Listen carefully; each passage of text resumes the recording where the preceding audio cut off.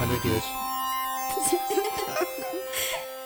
The meaning of human existence comes down to what created the human species. It was brought about by group formation that involved heavy emphasis for survival on social intelligence, communication, and cooperation. This must be taken from the hands of theologians and philosophers and put into the hands of scientists. You started out with ants, sort of famously, and here you are writing about the meaning of human existence. So how do you get from one thing to the other? I wrote a book called Sociobiology in 1975. It was quite controversial then because I suggested in the final chapter that human beings might have originated by the same principles as all the lower animals, like ants, and it led naturally to a fuller consideration of humans. You've pointed out that there is very little that we can learn, morally speaking, from ants. Nothing, not a thing. In fact, you don't want to learn anything about what our behavior should be. All ants are female. Males are produced in the colony for just one purpose and for a very brief period of time. Now, I'm a feminist for sure, but I think that's sort of pushing things. Older females are the ones that do battle to the enemies. So that's a principle we don't want to follow. And some eat their injured. No ant military hospital. But anyway, with that behind us. So we shouldn't do that. What? We shouldn't do that. No. Okay. Part of our problems as a whole is that we are a species that is narcissistic. We're intensely social and intensely interested in other people.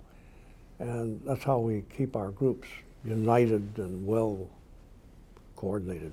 The result is that we are geniuses at social intelligence, but we're really stupid when it comes to understanding how to manage the environment. We are a badly adapted species right now. We have created civilizations in which we lead and live parts of the planet on our own, and we haven't gotten over our emphasis on forming groups and having groups compete with each other. Ooh, vanilla. Chocolate. Strawberry. We love ice cream. Get a scoop of that. Get a scoop of that. What? Ice cream. What? Ice cream. Get a scoop of that. Get a scoop of that. What? Ice cream. What? Ice cream. When the day is hot and steamy, ice cream is so cold and creamy. Put it in a cone, put it in a cup. I'm just gonna eat it up. Yeah! Ice cream. I'm just gonna eat it up. Yeah! Ice cream. Get a scoop of that. Get a scoop of that. What? Ice cream. What? Ice cream. Get a scoop of that. Get a scoop of that. What? Ice cream. What? Ice cream. Vanilla. Yeah, ice cream. Hello, and welcome back to the 500years.org podcast. This is Jeff Till, and today is June 21st, 2016, or the first day of summer, which is kind of ridiculous because in South Carolina, we've had summer since like March. I wanted to take a minute and thank everyone for downloading last week's or 2 weeks ago podcast on militarism. It was one of the most popular episodes in my feed, getting 3 times as many listens as the usual podcast within the first week. So I'm not sure exactly what about that topic drew so many people. I would love to think that maybe we just got a bunch of new listeners and they will stick with us podcast after podcast. But if not, then I hope you enjoyed that one, and I hope that was the reason why it was popular. Today, I'm going to explore the ideas of collaboration and cooperation. I have a long, ongoing conversation with one of my best friends, Chris, that's been going on for 20 years, where when I first found libertarian ideas, I quickly brought them to him, thinking like, oh, he's going to love this. It's all about, they're against war and they're against drug prohibition, and they're for freedom, and they don't charge you taxes, and they don't make you do stuff. And he being of a lefty persuasion, didn't care for a lot of the ideas. And even though over the years we probably have more stuff we agree upon than we disagree upon, he still likes to go back to the idea that libertarianism is has a predatory aspect to it of survival of the fittest, and that some areas should rely on cooperation or collaboration to get done, i.e. they should be societal or social or government-led. And so one of the notes from a long time ago was, he wanted to see there's certain areas of life, say maybe healthcare or taking care of the poor, that should be collaborative instead of competitive. So it was government is collaboration or cooperation, and then the libertarian ideas are competition. In a more recent note, he writes, "I just ordered you a book, The Meaning of Human Existence by E.O. Wilson from Amazon. I mentioned it during our visit." So he had recently visited, and we had spent 6 nights probably having a happy, fun debate and drinking beers usually from 8 o'clock at night till sometimes as late as 3 in the morning. So that was, and then we spent several other days together as well. So much that we got in trouble from our wives because we were isolating ourselves too much. I don't think you'll hate it as much as the Patel book. I went back to his note. You'll probably receive it next week. I think it is worth checking out, though. I found it to be subtle and had to read it twice. The key thing that might be useful for your thinking about freedom/anarchy as opposed to slavery/socialism is that the argument is made pretty persuasively in my mind that part of the human condition is a dynamic tension between these two extremes derived from evolution. Quickly, hyper-altruism, as described by Ayn Rand in a reading of her in your Duty Obligation podcast, actually describes the way societies of ants and bees work. So, and this is a big theme in the Meaning of Human Existence book. Edward O. Wilson is a biologist who has studied complex insect communities, such as termites and ants and bees, who have job specialization within their mix. Some people are fighters, some people are food gatherers, others take care of babies, others reproduce, etc. But they live for the survival. It's group survival, group evolution. They live for the survival of the entire community, the entire society, if you want to, and don't have the individualistic attributes that other animals might have, or even, to a lesser degree. So even though maybe wolves or lions are in a pack or pride, they are still relatively small and not very specialized, and are still, their evolution and their survival is based on their own individual survivals. So again, quickly, hyper-altruism, as described by Ayn Rand, accurately describes the way societies of ants and bees work. Okay, now, hyper-anarchy probably describes the way bears and sharks live. So that was sort of the finding, and we had spent a long time, and I had taken Chris through the arguments that all government action is founded on violence, and that from every law to every tax being paid to literally every stop sign that you obey is reinforced with the idea that there's a group of people who have a monopoly of force over you. And even though that force isn't enacted when you're compliant, that doesn't eliminate the violence from the situation. Chris either didn't like that argument or didn't agree with that argument for the most part, and we spent a long time on this.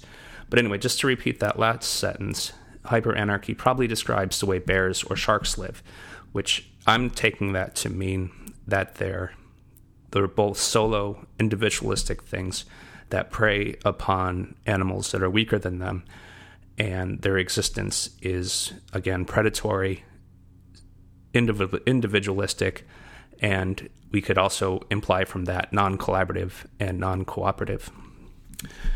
Neither accurately, hopefully I'm not putting words in his mouth, because he is a dear friend, and he is going to listen to this. He listens to the podcast and has said that he enjoys them very much, so maybe I could even bring him on as a guest, and we could have a two-way conversation instead of this one-way conversation I'm doing here.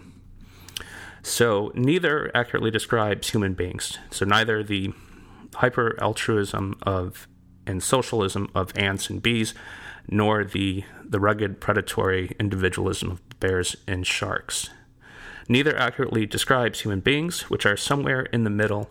So the state of nature has to mean the state of human nature to really make sense and be a good starting point for arguments in thinking about the flourishing of human beings. So that's interesting. So it's what I think the conclusion he's making is that something absolutely socialistic or communistic, like as bees and ants live, is not workable. But the hyper-anarchy, which I think he in my view, he misrepresents as bears and sharks, neither are accurate. So it must be somewhere in the middle. So we could take from that maybe he means partially socialistic, partly individualistic. And if we take it from the last note, that includes collaboration and cooperation. And I actually think that's true.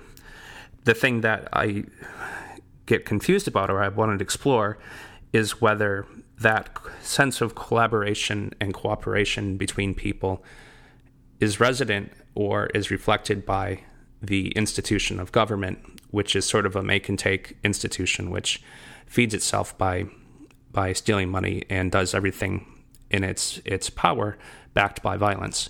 And in my view, collaboration and cooperation usually aren't violent transactions, but are mutual voluntary transactions of people working together, usually for a mutually beneficial outcome. The government, in my view, in many of its dealings, maybe not all of them, but certainly in the ones that Chris and I agree with, such as war and prisons and the monetary system and its relationship with the financial industry, the relationship with the military-industrial complex, et cetera, is very much a zero-sum, non-desirable, where the outcome isn't beneficial for everyone involved, the people whose money is being taken via taxes versus the people who are getting the money via the subsidies or the program, or the people who are receiving on the receiving side of the soldier's gun and are receiving the bullet. That we're looking at a lot of mutual outcomes, and that it might not be collaboration. But in our free lives, like as we interact with our families and with our spouses and with our friends and with our coworkers and with the places we shop and with our neighbors, there might be all sorts of collaboration that happens that has nothing to do with the existence of government. So ending the note, that's basically the essence of this last note. And I did read this book. So in this podcast, I want to explore the ideas of collaboration and whether libertarian thoughts support collaboration and cooperation more so than statist or government-led thoughts, whether government actually is a reflection or an embodiment of collaboration, or whether it's not collaboration but actually coercion. And then I want to do a little book report of the meaning of human existence. I really enjoyed it. There's not really a political or government mention in the entire book. It's more of a biology book and a little bit of a philosophy exploration as it reflects upon science and animals and biology and even the universe. And then I also wanted to talk a little bit about ice cream. Ice cream! What? Ice cream! So all I did for the Militarism podcast is mostly read articles off Wikipedia, which let me have probably better ideas than if I were to make them up on my own. And I guess people still found it entertaining. So I decided maybe I'll just read articles off the internet for this podcast as well, and take credit for other people's brilliance.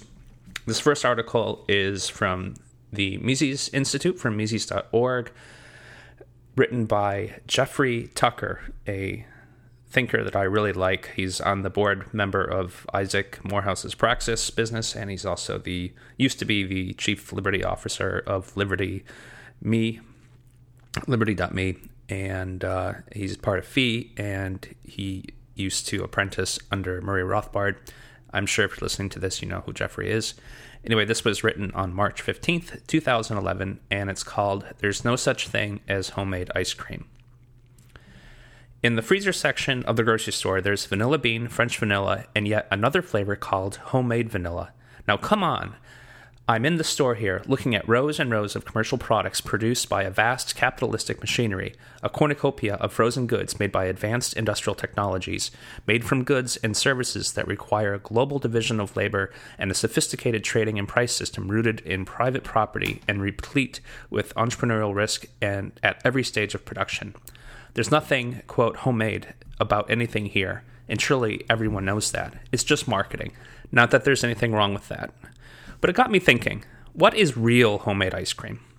Oh, I've made it before, and it always struck me that you can't really make real homemade ice cream with an electric machine. Electricity is so artificial, and if you're going to plug in a machine, in what sense are you actually making this stuff? Pouring ingredients into an electric bucket and waiting isn't really making anything. You might as well let someone else do that and buy it from them. You might as well make a trip to the freezer section of the grocery store. Nope, homemade must be hand-cranked all the way, so the elbow muscle does the hard work, and it can be exhausting. You turn and turn and crank, and it seems like it will never become thick like ice cream. Then, when it finally happens, you are tired out. The turning gets harder and harder until you have to throw your whole body into it, and finally you just can't turn it anymore. At that point, it's ready to eat. Is it worth it? That's a subjective judgment, but consider, how many of the ingredients themselves are homemade? Is the stuff that makes the ice cream really homemade and truly authentic? We've already dispensed with the need for an electrical plant in your backyard by settling on the hand-cranked method. This is a great step towards homemade. But what about the rock salt? A product that seems useful for either breaking up ice on the sidewalk or for making ice cream, but not much else. I bought my packet at the store. This is clearly a compromise for the seeming need for autarky in ice cream production. So what if we made this ourselves? And then it goes on for a description of how to mine for rock salt. All I can say is yikes. I've got some traveling to do and some crews to hire, and then I have a problem of packaging the stuff and shipping it back from Islamabad or Winsford or wherever. But wait, it seems like Morton sells a product that might be the same thing, but in any case, markets itself as ice cream salt, as distinguished from just plain rock salt for driveways and the like. What the difference is, I don't know. But I'm not taking any chances, so more research on the point is clearly necessary. Then there's the problem of milk. I could buy a cow, but that's a lot of upkeep. I understand that you have to milk one of these things regularly, whether you're making ice cream or not. And there's the problem of feed and waste and many other issues. Raising and keeping this animal healthy might turn into a full-time job, with no time left over for making, much less enjoying ice cream. Of course, you need refrigeration and ice, without which matters are rather hopeless. It took most of all recorded human history to invent the refrigerator, which only became common in American homes in 1920s and 1930s, and so it is pretty presumptuous for me to assume that I could construct one of my own. Plus, these things run on electricity, and I thought I had dispensed with that in the name of authenticity. So as long as I'm using electricity to store the milk and ice, why not just let electricity turn the crank too, okay? I'm back to plan A, get a generator. I'll pretend not to notice the problem of making homemade gasoline to power it. After all, I could use a river, need to get one of those, or erect a giant windmill. Prepare for dead bird carcasses to litter up the yard. But then there's no power on windless days. How about a solar-based generator? Break out the Windex. This is getting expensive. Of course you need eggs, which means chickens, which I wouldn't entirely rule out, but everyone I know who has tried to raise chickens for eggs eventually throws in the towel. It's a disgusting job, fully of unexpected headaches, like getting rid of varmints and keeping the chickens warm and buying expensive feeds and dealing with filthy critters and chicken coops. It is doable, provided I want to quit my job in order to raise a cow and chickens. But there's still a problem of sugar and flavor. Sugar can be had in many ways. I could raise bees or sugarcane or extract it from fruit and many other processes, each rather daunting. It would be far easier to just buy some. But then what about authenticity and the important homemade aspect of my ice cream? Now let's talk about vanilla. Apparently this derives from a bean grown in Mexico and Madagascar, and says Wikipedia, extensive labor required to grow the vanilla seed pods. Now I seem to have bumped up against an impossible problem. I live in neither place, and apparently my climate just can't do the vanilla growing thing. Maybe I need a greenhouse. Artificial vanilla would require a chemistry lab out back. I've said nothing about the ice cream maker itself, which uses stainless steel gears and a crank. In the whole history of humanity, steel as we know it has only become economically viable in the 19th century, and stainless steel is very much a modern invention. It would require vast study for me to even figure out the metallurgical aspects of this. And at the least, I would need a blast furnace out back, and one wonders how the cow, the chickens, the electrical plant, and vanilla-producing greenhouse would fare amidst that. Once I have the steel, I would need to form it. Then there's the problem of the wood for the maker too, so I would need to cultivate trees and mill them and somehow shape them into round slats.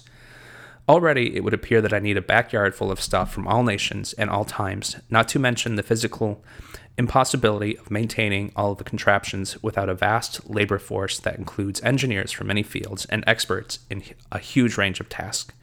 Bankruptcy would begin even before this operation began. The division of labor, global and involving thousands and even millions of people, is looking ever better, all beautifully coordinated by the price system and given forward motion by entrepreneurs at every stage, operating in coordination from all parts of the world. In fact, it's pretty clear that there's no such thing as homemade ice cream, and that we just use the phrase only in the most metaphorical sense. Thank goodness. In this case, I'm seeing the point. The store is just the last stop in a huge and extended process that emerged over centuries and requires the involvement of people all over the world.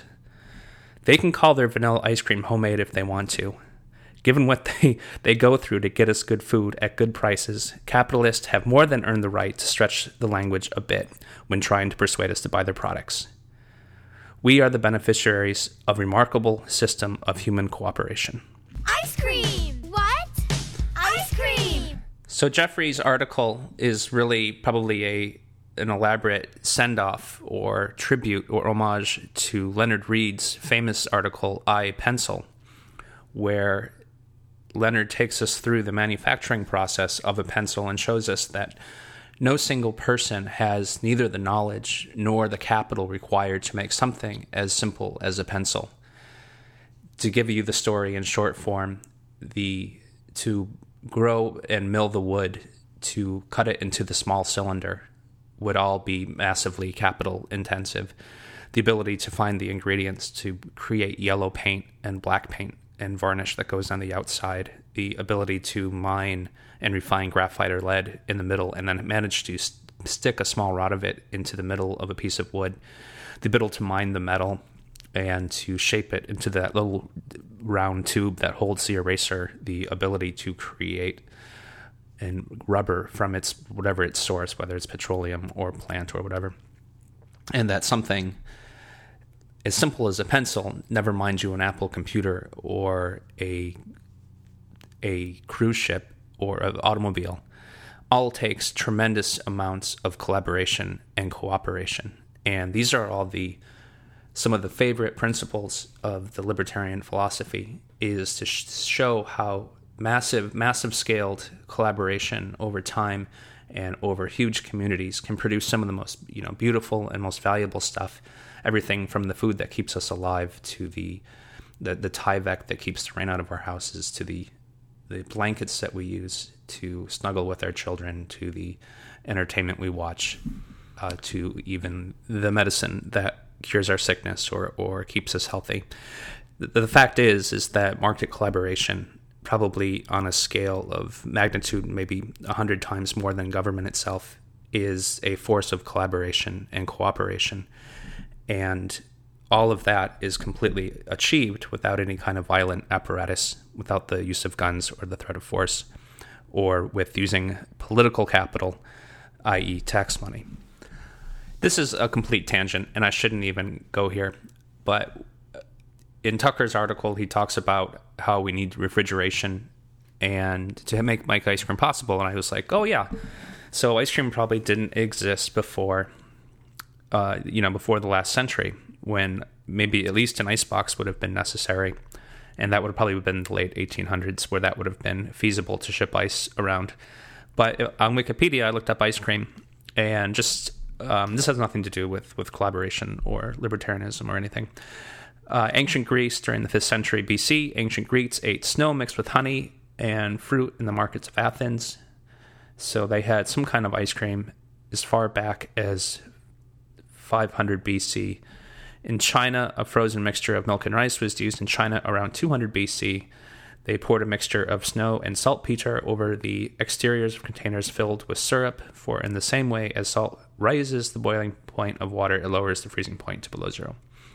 Persia and Rome in 400 BC, the Persians invented a special chilled food made of rose water and vermicelli, delish, which was served to royalty during summers. The ice was mixed with saffron, fruits, and various other flavors. The Roman Emperor Nero, 37 to 68 AD, had bought ice from the mountains and combined it with fruit toppings to create chilled delicacies. Asia, in the 16th century, the Mughal emperors used relays of horsemen to bring ice from the Hindu Kush to Delhi, where it was used in fruit sorbets. In Europe, when Italian Duchess Catherine de' Medici married the Duke of Orleans, Henry II of France, in 1533, she is said to have brought with her to France some Italian chefs who had recipes for flavored ices or sorbets. 100 years later, Charles I of England was reported so impressed by the frozen snow that he offered his own ice cream maker a lifetime pension in return for keeping the formula secret, so that ice cream could be a royal prerogative. There is no historical evidence to support these legends, which first appeared during the 19th century. The first recipe in French for flavored ices appears in 1674 in Nicolas Lemery's, I can't read it, Recueil de Curiosités et Nouvelles de plus admirables effets de la nature. I butchered that, sorry. I have no sense for French whatsoever. Recipes for sorbetti saw publication in 1694. Ice cream first appeared in England in the 18th century. The recipe for ice cream was published in Mrs. Mary Eel's Receipts in London in 1718. In North America, an early reference to ice cream given by the Oxford English Dictionary is from 1744, reprinted in a magazine in 1877. Quote, 1744 in Pennsylvania Mag, History and Biography. Among the rarities was some fine ice cream, which with the strawberries and milk eat most deliciously. So, ice cream was introduced to the United States by Quaker colonists who brought their ice cream recipes with them. Confectioners sold ice cream at their shops in New York and other cities during the colonial era. Ben Franklin, George Washington, and Thomas Jefferson, famous people from the government, were known to have regularly eaten and served ice cream. First Lady Dolly Madison, wife of U.S. President James Madison, served ice cream at her husband's inaugural ball in 1813. So, there's a little bit of history of ice cream. There was a lot of ice cream before there was ever mechanical refrigeration. Sorry, Jeff. If we look around us, much of what surrounds us kind of started life as various rocks and sludge buried in the ground in various places in the world. But of course, they don't look like rocks and sludge now. They look like, TV cameras, monitors, annoying radio mics. And so this kind of magical transformation is what I was trying to get at with my project, which became known as the Toaster Project. And it was also inspired by this quote from Douglas Adams. And the situation is from The Hitchhiker's Guide to the Galaxy. And the situation it describes is the hero of the book, he's a 20th century man, finds himself alone on a strange planet, populated only by a technologically primitive people. And he kind of assumes that, yes, he'll become these villagers, he'll become their emperor with his, and transform their society with his wonderful command of technology and science and the elements. But of course, realizes that without the rest of human society, he can barely make a sandwich, let alone a toaster. But he didn't have Wikipedia. So I thought, okay, I'll try and make an electric toaster from scratch. And working on the idea that the cheapest electric toaster would also be the simplest to reverse engineer, I went and bought the cheapest toaster I could find, took it home, and was kind of dismayed to discover that inside this object, which I'd bought for just £3.94, there were 400 different bits made out of 100 plus different materials. I didn't have the rest of my life to do this project. I had, maybe 9 months. So I thought, okay, I'll start with 5. And these were steel, mica, plastic, copper, and nickel. So this is from a TED Talk, Thomas Thwaites, How I Built a Toaster from Scratch. As you heard, he attempted to reverse engineer the cheapest toaster he could find, and he was going to go through all the processes. He found that there was hundreds of parts and dozens of materials, and he takes 9 months, and he builds the most pathetic piece of shit toaster you've ever seen. Anyway, if you want to go watch this is on YouTube. Just type in TED, make a toaster, you'll find it. It's a pretty entertaining video, and again, just shows the point that there's a tremendous amount of collaboration and cooperation with this crazy libertarian idea of markets and commerce. Hardly the idea of the individual shark or bear, and certainly more collaboration than competition, even though competition is an element in this space. Ice cream! What? Ice cream! I've looked up the definition of cooperation, and cooperation, I think we all know what cooperation is, but it's the process of working together to the same end. The definition of collaborate is to work jointly on an activity, especially to produce or create something. So at least in how I understand these terms, or how I like to use them, maybe that doesn't count. Maybe you don't get to pick how you like to use words because they are objectively external from my own brain. That collaboration and cooperation are people working together to an end. And I'm going to presume that this is without one party requiring the use of force or coercion on the others. So while we might see something like making love as being a cooperative or collaborative experience, if we put violence into it, it instantly turns into rape. Now, obedience does not eliminate the violence from the equation. So if the would-be lovemaker is keeping his gun in another room and is saying, woman, you're going to sleep with me, or I'm going to get my gun from another room and shoot the children, the woman may comply and be obedient, but that doesn't erase the threat of violence. And that's essentially the same way that government works. So that even if, and this was, because I think Chris is going to agree with me with all the market stuff that we just went through, this part of that compliance or obedience to something that overholds violence does not make collaboration or voluntary cooperation. So just let's try that on for size. And you can tell because things that we wanted to collaborate with, things that we want to do, we do on our own without being forced. So for example, nobody forces us to eat ice cream, and yet we still do it. Yet at the same time, when it's time to roll up the war wagons or to contribute to a government relief program, we're not sort of compelled to do it voluntarily. We are compelled to do it because we know that we have to. It's the law, and the law is backed by force. That's the same way if you're a authoritarian parent. You very rarely have to make your kid eat their ice cream, but you do have to make them eat their broccoli. I don't necessarily do that because I'm not an authoritarian parent, but you get the point. So I want to put out the idea that maybe government is the failure of collaboration because it only insists that we act in ways that we don't want to, and that it's usually zero sum, meaning that we're not both working together towards the same goal, but often towards opposite goals, or the the consumer citizen, the citizen here, is often getting a lesser result than had they not participated before. Supposedly, the government is obedient to the people because of things like democracy and voting, and perhaps to some degree the Constitution. This, of course, doesn't have... This idea is only about 250 years old, coming out of the Enlightenment.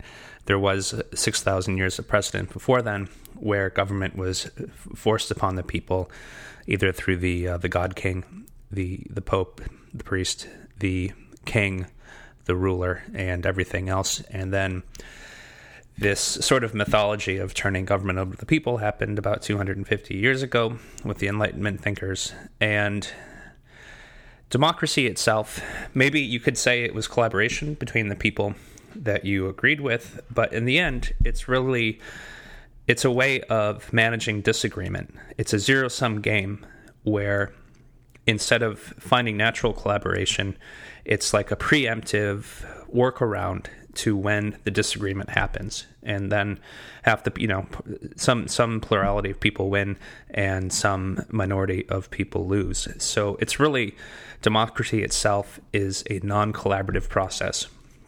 It's a system to work around collaboration.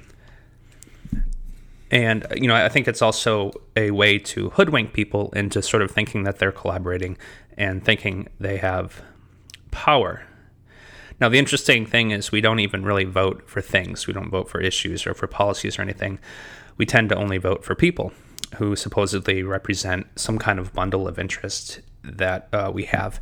And this population of people seems to be very small and very controlled. And there's never the option to vote for voluntary collaboration. It's usually just, especially like in the presidential race, the choice between two different people. And as we're seeing now in 2016, that there's great dissatisfaction with even the two choices people are going to get. Everyone's very clear that neither of the candidates are going to represent the specific bundle of issues that they particularly have. And there's no way that a person could. So to even think that this is somehow a collaborative effort to help us, or that we are going to work together towards a common outcome is fairly ridiculous. More on how democracy as collaboration is a silly thought. I'm going to rebroadcast some stuff from Isaac Morehouse's January 25th, 2013 article, Why Government Fails, Public Choice for Everyone. And here he lays out, I'm going to butcher this, I'm sorry, Isaac, 3 arguments for why voting can be so perfectly unsuited for giving people what they want. So I'm going to read little bits of the article. And democracy as a restraint. Does democracy ensure that the political class will pursue the interests of the public rather than their own? The answer is a resounding no. The reason is because voters are also self-interested. It is well known that statistically, an individual vote in a state or national election is meaningless. The odds of one vote changing the outcome of a national election are worse than the odds of winning the lottery. The odds of getting in a car accident on the way to the polls are greater than the odds of an individual vote making a difference. In other words, the possibility of an individual vote resulting in measurable benefit to that individual is almost non-existent. In order for democracy to keep the self-interest of politicians in check, voters need to have an understanding of what they're voting on and what policies are good for the whole of society. This would take a tremendous amount of time and effort. A single bill may be several hundred pages of technical legalese, and most elected officials vote on hundreds of bills in each term. For a citizen to be informed enough to know what policies are good for society versus good only for the politicians is incredibly costly, yet the individual vote of the citizen has almost no chance of changing the outcome or conferring any benefit. The rational response is to be ignorant of policies because the cost of being informed is so much greater than the chance of benefiting from being informed. A dedicated, informed voter has one vote that is canceled out by just one ignorant voter. So this is, I heard this before, I think actually from Jeff Tucker, who recommends that if you're going to go vote, just find someone who disagree with you and go to lunch instead, because your vote will be canceled out and you'll have a much nicer time having a nice lunch. The result is what economists call rational ignorance. Voters are ignorant of policies and positions because to be otherwise is a burden with no reward. A bill to give a $100 million subsidy to Acme Co. is worth a great deal to the company. They would not be foolish to spend $99 million lobbying it for its passage, as they would still come out $1 million ahead. Voters, on the other hand, have no incentive to lobby against the bill because spread out across taxpayers, it might cost each just a few dollars, while active opposition, even just a letter to a congressperson, might take hours of time that could be spent doing something worth more than the few dollars. This is why democracy results in concentrated benefits and dispersed or diffuse cost. So with democracy, again, we're not ever voting for specific issues. We're actually voting for an immensely huge, thousands of pages long bundle of things by these politicians with our rational ignorance, meaning that it's too expensive for us to actually take any meaningful action as individuals, since bigger organizations are going to get the concentrated benefits. Even if we forget those points, and I'm skipping another one of Isaac's argument in here, but we could also talk about rational irrationality. So back to the article, let's ignore all of that. Let's pretend the voters are not only informed, but that by some magic, the will of the voters is clear as day and easily ascertainable through the democratic process. If we grant these two monumental assumptions, surely democracy will serve to protect the interest of the public at large from those of politicians and special interests, right? Unfortunately for democracy, its problems are even greater than rational ignorance and the impossibility of a clear will of the voters. The will of the voters may actually be for policies that are harmful to those voters themselves and the public at large. This is what Bryan Caplan has called rational irrationality. Voting is not the same as purchasing something in the market. To vote is to express a preference, while to purchase something is to demonstrate a preference. You understand? A vote is expressing a preference. To purchase something is to demonstrate a preference. Voting, like filling out an anonymous survey, is free. You can voice whatever preference you like without being held accountable for the result. So he uses a grocery store, but I'm going to use an ice cream parlor because this is my ice cream podcast. Imagine if a ice cream parlor sent a survey to nearby residents, and asked them to vote for which flavors of ice cream they would like to see in the freezer. It's not hard to see what a disaster this would be for the patrons of the store.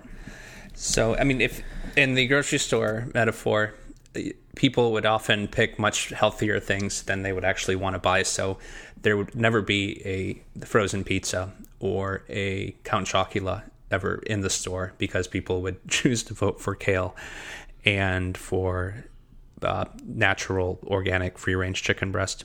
When in fact, when they go to the store, they might buy the frozen pizza and the Count Chocula.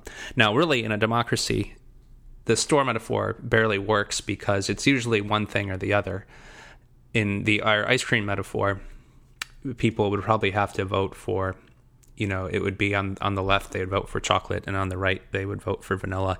And then there'd be like these little crappy Green Party and Libertarian Party who would, want rum raisin and strawberry.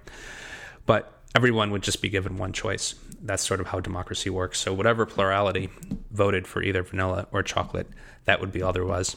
And there couldn't be the 31 flavors that all individuals could choose. And in my opinion, that's the real criminality of democracy and laws like this, that we're not given the choice to do what we want to do as individuals, but we're handed something that the majority thought they wanted, even if they are using their rational irrationality and picking things that they don't really want. And really, voting itself is such like a lazy, low-cost thing to do. It's like, so if we were to think of it as some kind of meaningful collaboration that adds value to anybody, you're spending 15 minutes in a school cafeteria checking a box on a piece of paper every 4 years for one person out of 4 million federal government employees. You're not really collaborating at that point. You're not, using your tremendous resources to help the poor and to get medicine to people. Not to mention that even if you thought that was the case, you're doing nothing to slow the military machine, the prison industrial complex, the incarceration of casual drug users, the propping up of the banking sector, et cetera, the Monsanto, all the stuff that the lefty people hate just as much as the libertarians do. I also sometimes think voting is this queer idea where we can blame our neighbors for crap that perfect strangers in Washington, D.C. do. So every time when we see President Trump and I'm sure he's going to wear a military uniform at some point, like sort of a Mussolini, Kim Jong-il type military uniform, and it'll allow half the population to blame their neighbors for whatever stupid thing he says. And the same thing is going to happen when we have Miss Clinton in the audience, in the White House. The all or nothing, the one way or the other way nature of democracy and government is especially frustrating. Again, that's like having the ice cream store where you can't have 31 flavors where people get what they want, or you can even have the not even go in the store, but you only have the store that has the chocolate or the vanilla that the majority of people voted for. This mentality almost makes us always look for exceptions in human behavior and then make laws out of those exceptions versus the rule that would apply to everybody else. So recently we had a horrible mass shooting in Orlando, and we every time, this is almost like now that everyone's on the internet and on Facebook all day, and there's 4 24-hour 7 news channels, we see this cycle happen, about once a year, where there's some horrible shooting, and then everyone screams that, there should be gun control and that this type of gun should be banned. And very, very rarely does the story seem to be like, this was one exception, crazy person that did something that was completely outside of the normal scope of what, a million out of 1,000,001 people would never do. And yet the urge is to make a law that is either yes or no that applies to everybody. And this is the same thinking behind the basic income guarantee or the universal basic income, is that because some people struggle with finding money, is that we should make a program that applies to absolutely everybody. And this is the same thing for single payer healthcare, where it's like there's some people are not doing a good job getting their own healthcare. And let's not even talk about why healthcare is so expensive to start with. We've already done that. But then let's make a program where everybody is put into this, and there's either it's just this one way or this other way. And there's no diversity. It's just, let's have the government do this. And to call these kind of things collaboration seems silly to me too, because again, it's not people coming together, working together for a mutual benefit. It's just these ham-fisted, one-size-all approaches.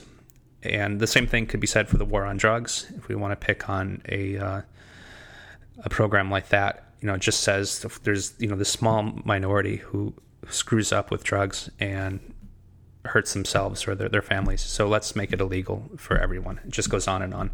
I almost wonder if there could be such thing as intelligent laws. And by that, I don't mean necessarily laws that are written intelligently by intelligent people, but would be contextual in nature. So if you look at your iPhone has a bunch of sensors on it, and it knows that when you lift it up to the side of your head, that it shuts off the screen so you don't hang up or push buttons with your cheek.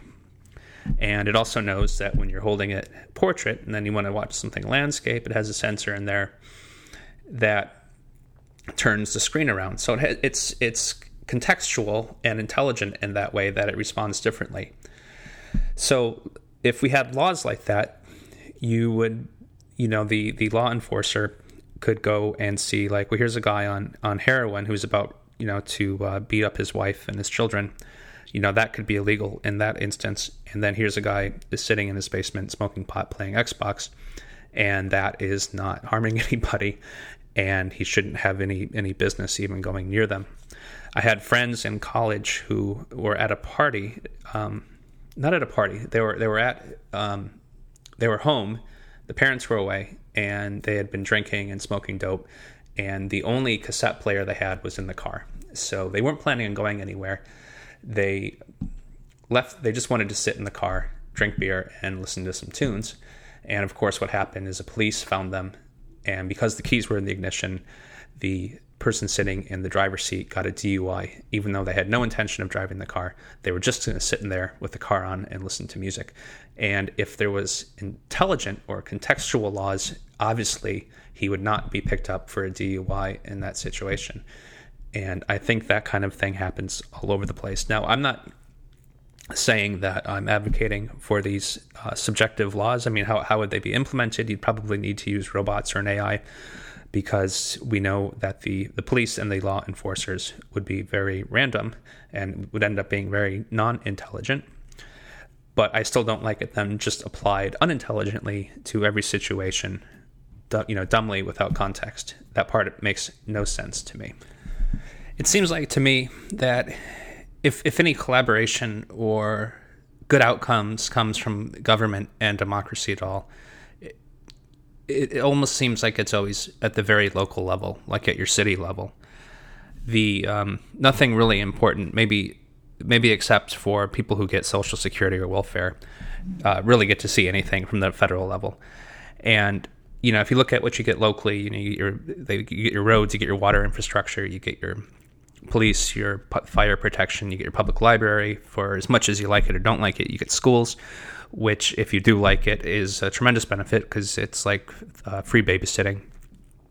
You get your parks, you get public gardens, gardening, some public space maintenance. If you live up north, you get snow removal, and you just get like all of this stuff. And the ratio of money spent, even if you go to the homeowners association, which are private, like in our neighborhood, we get a very nice swimming pool and a playground and tennis courts and a basketball court and all sorts of vegetation and gardening and even private roads for the most part. The level of money that you give these different organizations, or like at least I do, is weirdly and horribly varied and disparate. So last year, to the federal government, I gave them just a few dollars under $50,000 in my federal taxes, and that's not including any taxes that I don't see, such as those that I pay in employment tax for my employees and things that are just sort of rolled in to various objects that you buy, such as luxury taxes. For that, I received almost nothing. And now I'm sure someone who is a fan of the government would say, well, you got all that safety, which I find kind of, laughable. We got protection from, the FDA saved you from taking a poisonous drug. Well, as we talked about earlier, these are all a lot of sort of fascistic programs that limit our options.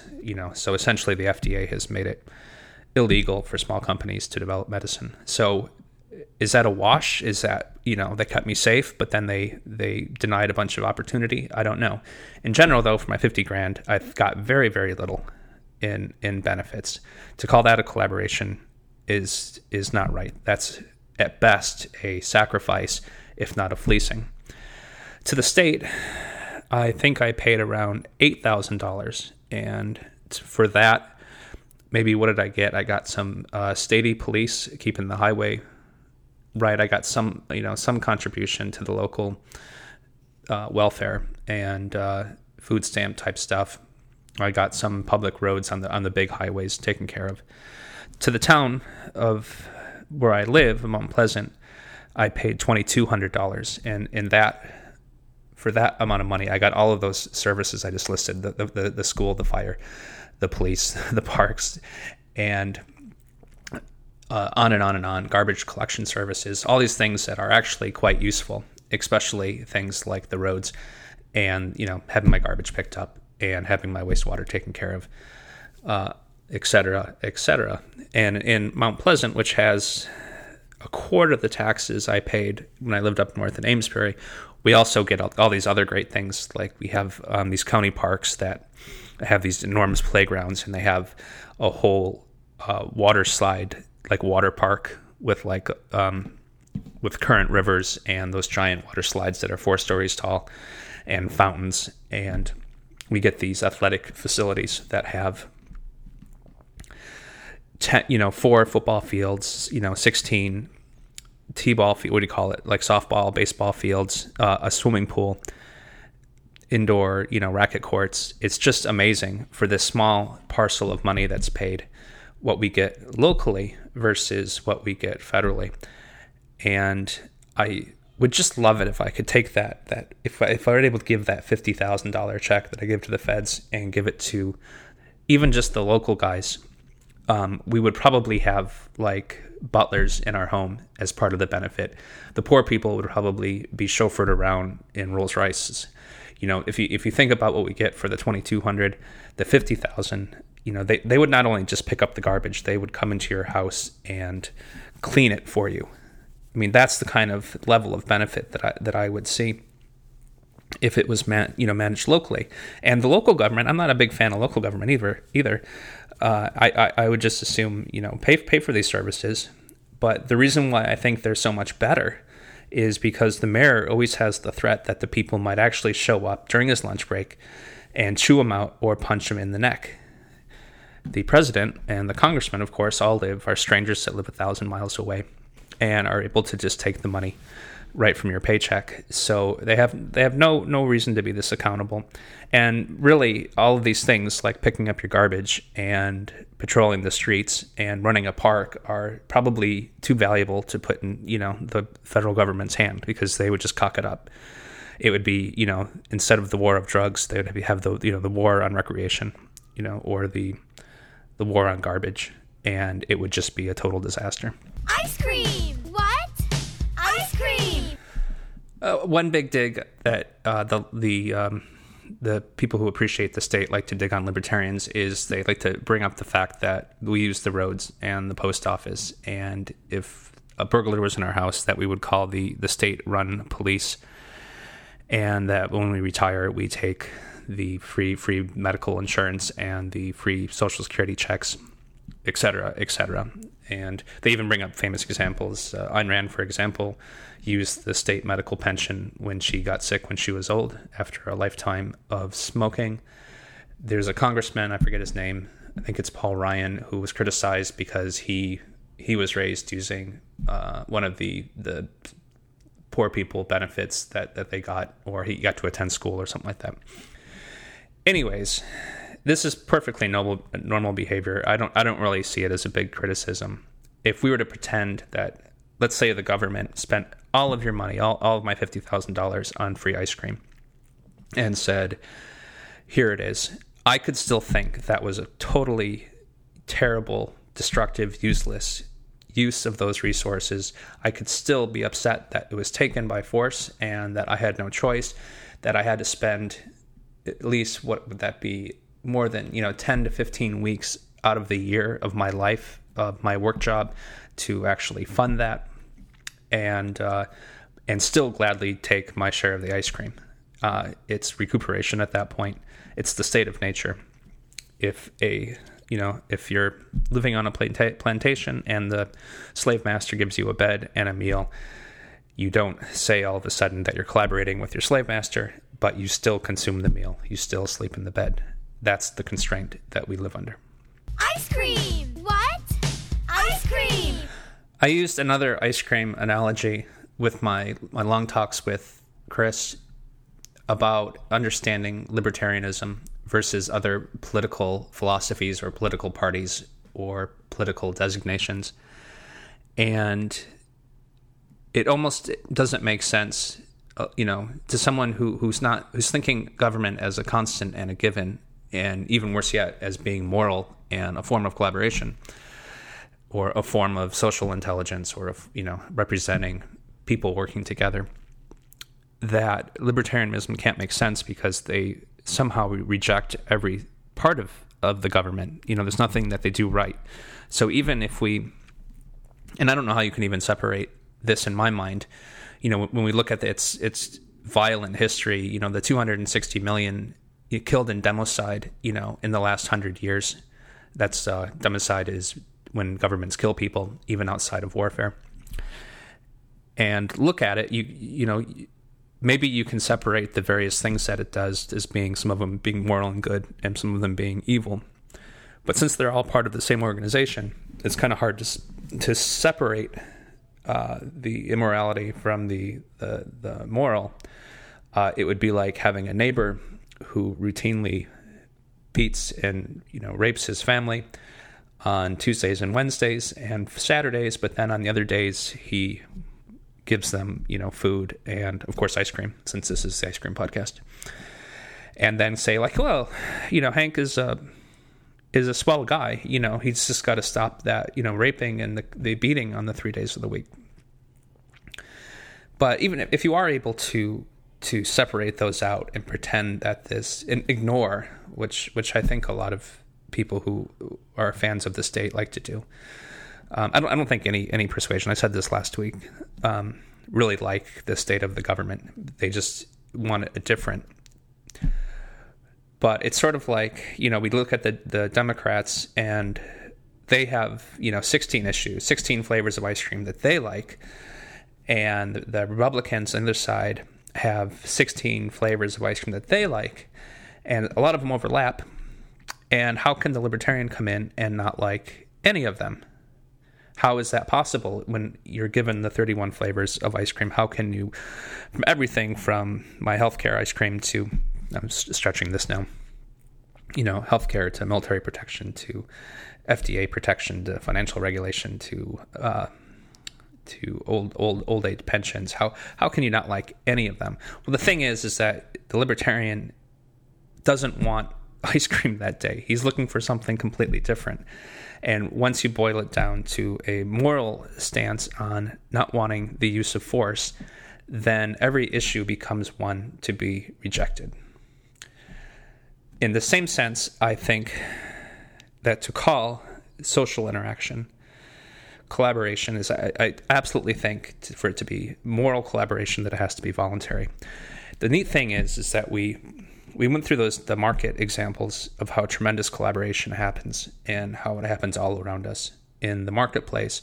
But there's all sorts of non-government collaborations that happen in our lives, such as our family and our marriage, our friendships, our neighbors, going to a party, having sport teams play each other, having sport teams exist within a league, having fans go and cheer the sport teams are all, voluntary, huge collaborative events. Same as going to a movie or consuming anything, going to a large concert event or going to a state, I hate to say a state fair, but I'm not even sure those are run by the state, but you know what I mean. Going to a great restaurant or even a crappy restaurant or grocery store are wonderful ways to collaborate with people around you. Having employees and working for customers and working for your employer are all voluntary situations. Working with vendors. Going shopping. Going shopping is a wonderful way to build mutual outcomes with other people. So in markets in general, there's this sort of myth that markets are only beasts of competition, and in reality there's very little competition in everybody's daily lives. You very rarely compete with the other employees. You don't compete with your neighbors. You don't compete with your grocery store when you shop there. You don't compete when you buy something. You don't really compete with your cable company. The idea of competition happens just specifically amongst people in business categories, keeping each other in check. But in daily life, the world, the marketplace, the state of commerce is not a beast of competition, but one mostly of collaboration, working together, and people mutually working together for a mutual benefit. And not only just a mutual benefit, it's not like one outcome that treats them that they both want. It's actually two outcomes that are more valuable than when they started. And we've used this example in just about every single episode of this podcast, but when you have an economic transaction, both sides become richer because both sides get something that they wanted more than they had when they started off with. So just to beat this in, if Subway, the sandwich maker has a sandwich and you have $5, the sandwich maker wants the $5 more than he wants the sandwich, and you want the sandwich more than you want the $5. You trade, and both people are richer. So that's collaboration. That's nothing to do with competition whatsoever.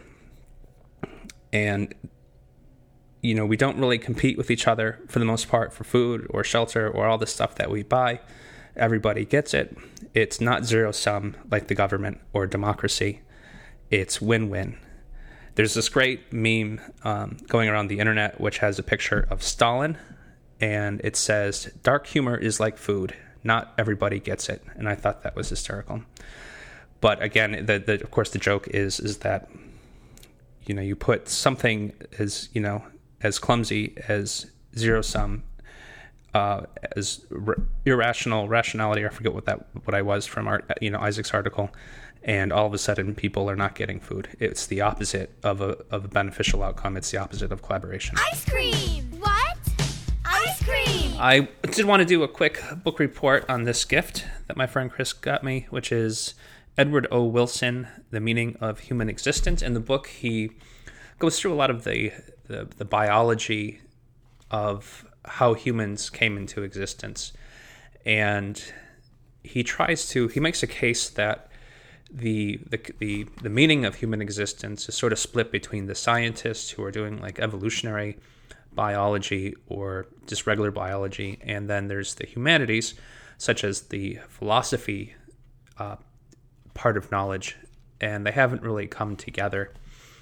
He goes into a detail about other social species who have social intelligence and claims that humans' greatest attribute has been social intelligence in a way that, not necessarily for group selection, but our ability to collaborate and to cooperate and to work together is a great boon for why we've succeeded. And he goes into other species, which he limits very much to ants, termites, bees, and a few various African mole rats, to say that these are the only species that have to exhibit social intelligence. But with these species, they never necessarily achieve a moral end. They do some bad things. And they're not necessarily conscious as individuals, but perhaps they do have some sort of consciousness as a society. Now, some of the interpretation I read into what I thought Chris was thinking, that, especially with the email that I read at the beginning, was that this was a desirable mode of living, that there's some, as you said, an in-between where there has to be social intelligence and collaboration in order for human flourishing. And I agree with that point. I just don't think that the government is the representation of that collaboration and is not necessarily necessary for human flourishing. And if we take the history, this is outside the book, as we've said, we've seen it do some very terrible things that are anti-human flourishing. Edward O. Wilson's book goes on to talk about how humans have chosen sight and sound to be the primary way that we interpret the world. And if you think about how human bodies are, our noses, since we stand upright, our noses are very far away from the ground, and most other animals, whether it be a beagle or an ant, are using pheromones and their sense of smell and these other senses that we're completely blind to, and allows them to collaborate in ways that we can't necessarily. But of course, our system has proven to be, vastly superior and dominant. He goes on to talk about other things. He describes what intelligent life on other planets might look like, and he thinks they're going to be very similar to humans. Like, for example, they will most likely stand upright. They will have some kind of appendage that are like fingers. They will prefer visual and audio information to pheromone information. They won't live underwater. So even if we were to consider dolphins intelligent, dolphins can never be humans because, one, they don't have hands to make tools and manipulate things. They can't use fire. So a big part of human development and flourishing is that we're able to use external sources of power and energy, mostly as it is in fire, whether you want to think about fire, like the campfire that cavemen used to use to cook their food, all the way up to the combustion engine that we have now, or even a nuclear power plant that is essentially a big fire maker to heat water to spin a turbine, et cetera, et cetera. And so any kind of flourishing, intelligent life would require that. He also notes that in the 4 billion year history of the Earth, that there was only one species out of that entire time, out of millions or even billions of species, ever developed into the intelligent state that we did. And so if you were to look to outer space to find, even within the first 50 light years or 200 light years, there still might be, I can't remember. I'm just making stuff up now. Maybe there's 50,000 planets that would be in the Goldilocks state of being just right as far as having water and the right, not too hot, not too cold to support life. But looking at the rare instance of how intelligent life sprung on Earth, it would almost be statistically impossible for any of those 50,000 or whatever worlds to have an intelligent species going on at this current time, which I thought was pretty interesting. Of course, once you expand your outreach to be further and further to include, millions or billions of perfect worlds, or trillions, or quadrillions, whatever, then the chances of another intelligent species are almost assured. He goes a little bit into free will and morality and some philosophy through this table of contents. It's been about 2 months since I've read it. Anyway, I really enjoyed it. It's a sip of a book at under 200 pages. It's very easy to read, and it was information that was completely outside of the stuff that I usually read on my own. So I was really happy to get this book and really enjoyed it. It didn't go into anything political, or I'm not even sure the government's mentioned once. So it wasn't this gift from Chris wasn't a direct refutation, I don't think, to anything we talked about in particular, or that we've been talking about for the last 20 years. So anyway, recommended. I'm sure it's cheap. Get it on Amazon. It was just a fine read if you want to do something different. That's than if you're not usually reading about evolutionary biology. I don't think he really gets to a satisfactory answer to the meaning of human existence in any way that would be philosophically useful to anybody, or that would help us direct our behavior. And maybe I just didn't get it, but still good fun. Thanks, Chris. Ice cream! What? Ice cream! Okay, so that's it for today for the most part. Again, just to recap, what I wanted to do was, one, is erase the notion that libertarian or anarchy type philosophy or ideas are anti-collaboration, that they are they're creatures of competition and predation.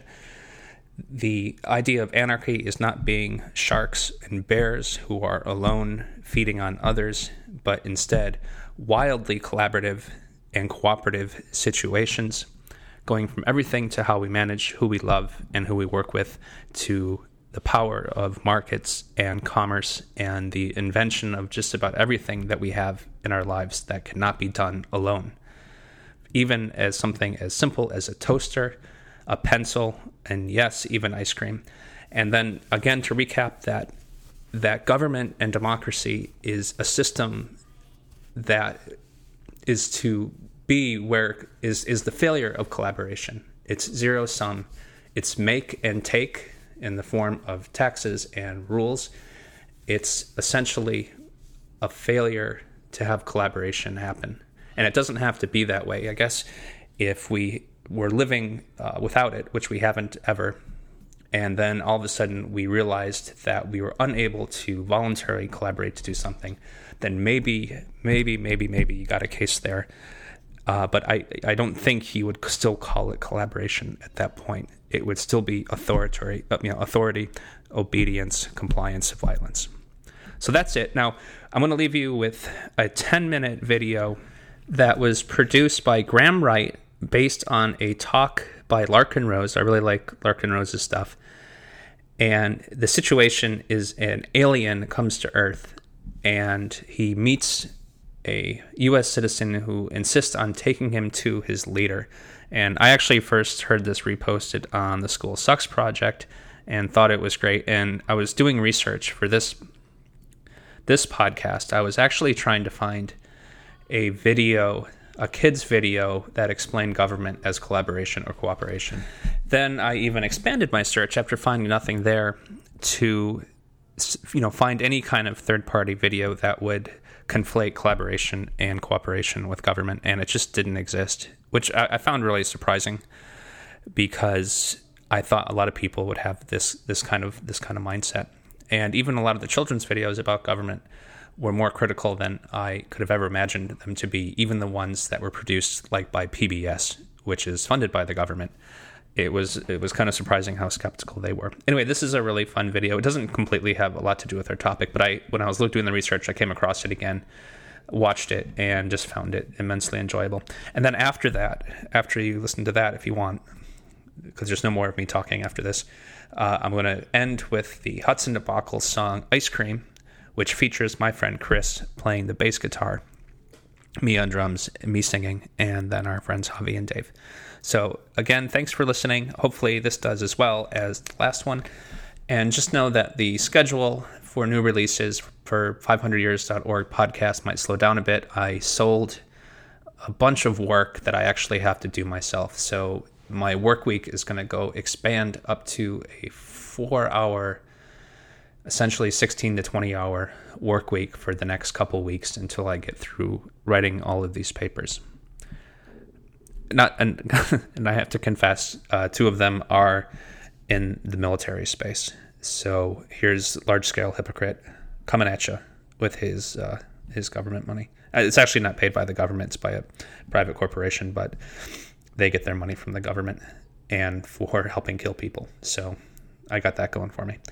Anyways, here we go. Thanks so much. Talk to you soon. Bye-bye. Hey, an alien! Yes, I've travelled across space to check on the progress of your species. Cool. Shall I take you to our leader? Your what? Our leader, the guy in charge. The guy in charge of what? Well, in charge of everything. You have one guy in charge of everything? No, he's in charge of government. What is government? Well, government makes the rules for us. It tells us what we can do and what we can't do. So is government really smart? They come up with wise rules for you to follow? Well, mostly. But some of its rules are really stupid. Do you disregard those rules? No, we have to follow the rules, even if they are stupid or we disagree with them. Government punishes anyone who disobeys the rules. So you are slaves to government? No, it's not like that at all. Government works for us, the people. It serves us. We're the boss. It tells you what to do, and it punishes you with violence if you disobey it, and yet you're its boss? Yeah. But there are some things government does that you don't like. Well, yeah, not everything government does is popular. Like spending on wars, for example. What is a war? It's when government basically spends the people's money on weapons and soldiers and then sends them over to the other side of the world to kill a bunch of people over there and destroy their country. I don't like it that government does this. Well, I can see why you might not like that. Have you humans reached the stage where you generally consider stealing, enslaving, and killing each other to be bad things? Oh yeah, we know that. Don't steal, don't attack, don't assault. But you give money to government and they use it to kill people. Well, yeah. But government does good things with tax money as well. Why don't you stop paying for the things you don't like and only pay for the good things it does? No, we can't do that. You can't just decide to stop paying taxes because the rules say that everyone has to pay taxes. But the rules come from government though, don't they? Yeah. So government made a rule which says that everyone has to pay them money. So everyone pays taxes because if they didn't, government would punish them using violence? Well, yes, but most people don't mind paying taxes. Most people feel obligated to pay taxes and obey government laws because it's for the good of society. Society needs government, and that means we all have to pay taxes. So just to make sure I've got this straight, government makes the rules and you feel obligated to follow the rules, even the ones you don't like, and it tells you what to do and threatens to punish you if you don't do what it says, and it uses some of the money that it's taken from you using threats of violence to pay for things you don't like and actually think are immoral, like mass murder. Yeah, but we can ask it to please tell us to do smart things, and please don't take our money and use it to kill people. We're allowed to ask them to tell us to do what we want them to tell us to do. Are you guys just scared of this thing? Is government some huge monster that can just squish you at any moment if you disobey? No, government isn't a monster. Well, what is it then? Could you draw me a picture of it? Government isn't really the sort of thing you can draw a picture of. Maybe you could take me to it. Where is government? You mean the building? Government is a building. No, but the politicians who make up the government have buildings they work from. So government is a group of these politicians. Yeah. Okay, so what species are these politicians? Well, they're human. Like you? Yeah. So politicians are humans and they're government. You're a human, but you're not government. No. So it's the politicians, they're the ones that boss the rest of you around and make you do things you don't want to do and take your money using threats of violence. But even though you're all humans, you're not allowed to boss them around and take their money? No, they'd put us in a cage if we did that. But look, it's not like the politicians can just do whatever they want. Like, a politician can't just come up to me on the street and make me give him money. They can't do that. Politicians can only do things like that in their job, when they're working for government. Oh, so politicians aren't government, they just work for government. Yeah. Okay, so government isn't a monster, and it isn't a building, and it's not politicians, it's something else. And it employs politicians, who are just regular humans, who get to order everyone else around and take their money. How does a regular human become a politician? Well, that's the great thing about our government. It's a democracy, and that means that the people actually have the power, because we get to decide who among us get to be the politicians. We get to vote. And if a politician starts doing things we don't like, we can just replace him with someone else at the next election. So the people that get chosen to be politicians only get to boss people around and take their money for a short time, and then they go back to being regular humans? Exactly. That sounds like a powerful position to be in. But if you get to choose who does that, I assume that politicians are always the wisest, most honest, caring and respected people among you. Well, no, not really. I wouldn't say politicians are known for being honest, or wise, or caring. And they're certainly not the most respected people among us. Come to think of it, most politicians are lying, power-hungry crooks. The ones you chose? Yeah, they're always doing things we don't like. They use taxpayers' money to enrich themselves and their friends, and they never keep their promises to voters. They've been caught stealing and lying and taking bribes, and they mostly do what the big corporations want. Yeah, they're always doing stuff like that. They're completely corrupt. They're a bunch of lying crooks. But you said that most humans know that stealing and beating each other up and killing are wrong. And you said that you have the power because you can change who's in charge. So why don't you just replace the lying, thieving, murderous, crooked politicians with some regular people? Well, we don't try to elect lying crooks. It just always turns out that way. But we have to have a government because some humans are nasty and might kill or enslave or steal. Civilization just couldn't survive without government. Let me get this straight.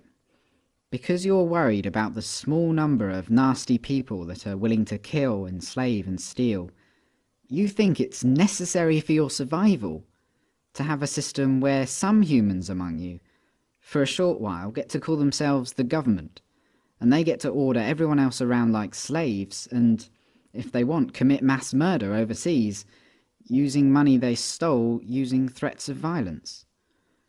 Politicians get to kill, enslave and steal because if they didn't, someone else might.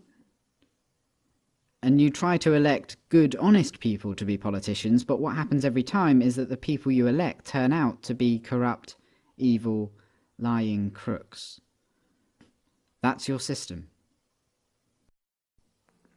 Yeah, that's pretty much government. She didn't seem so angry. To Tipsy Mary, she falls down. Swinged her hands on a driftwood fence.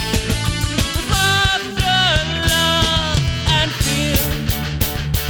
fear of time she's lost. Slipping gently through her fingers, washing clear in the ocean.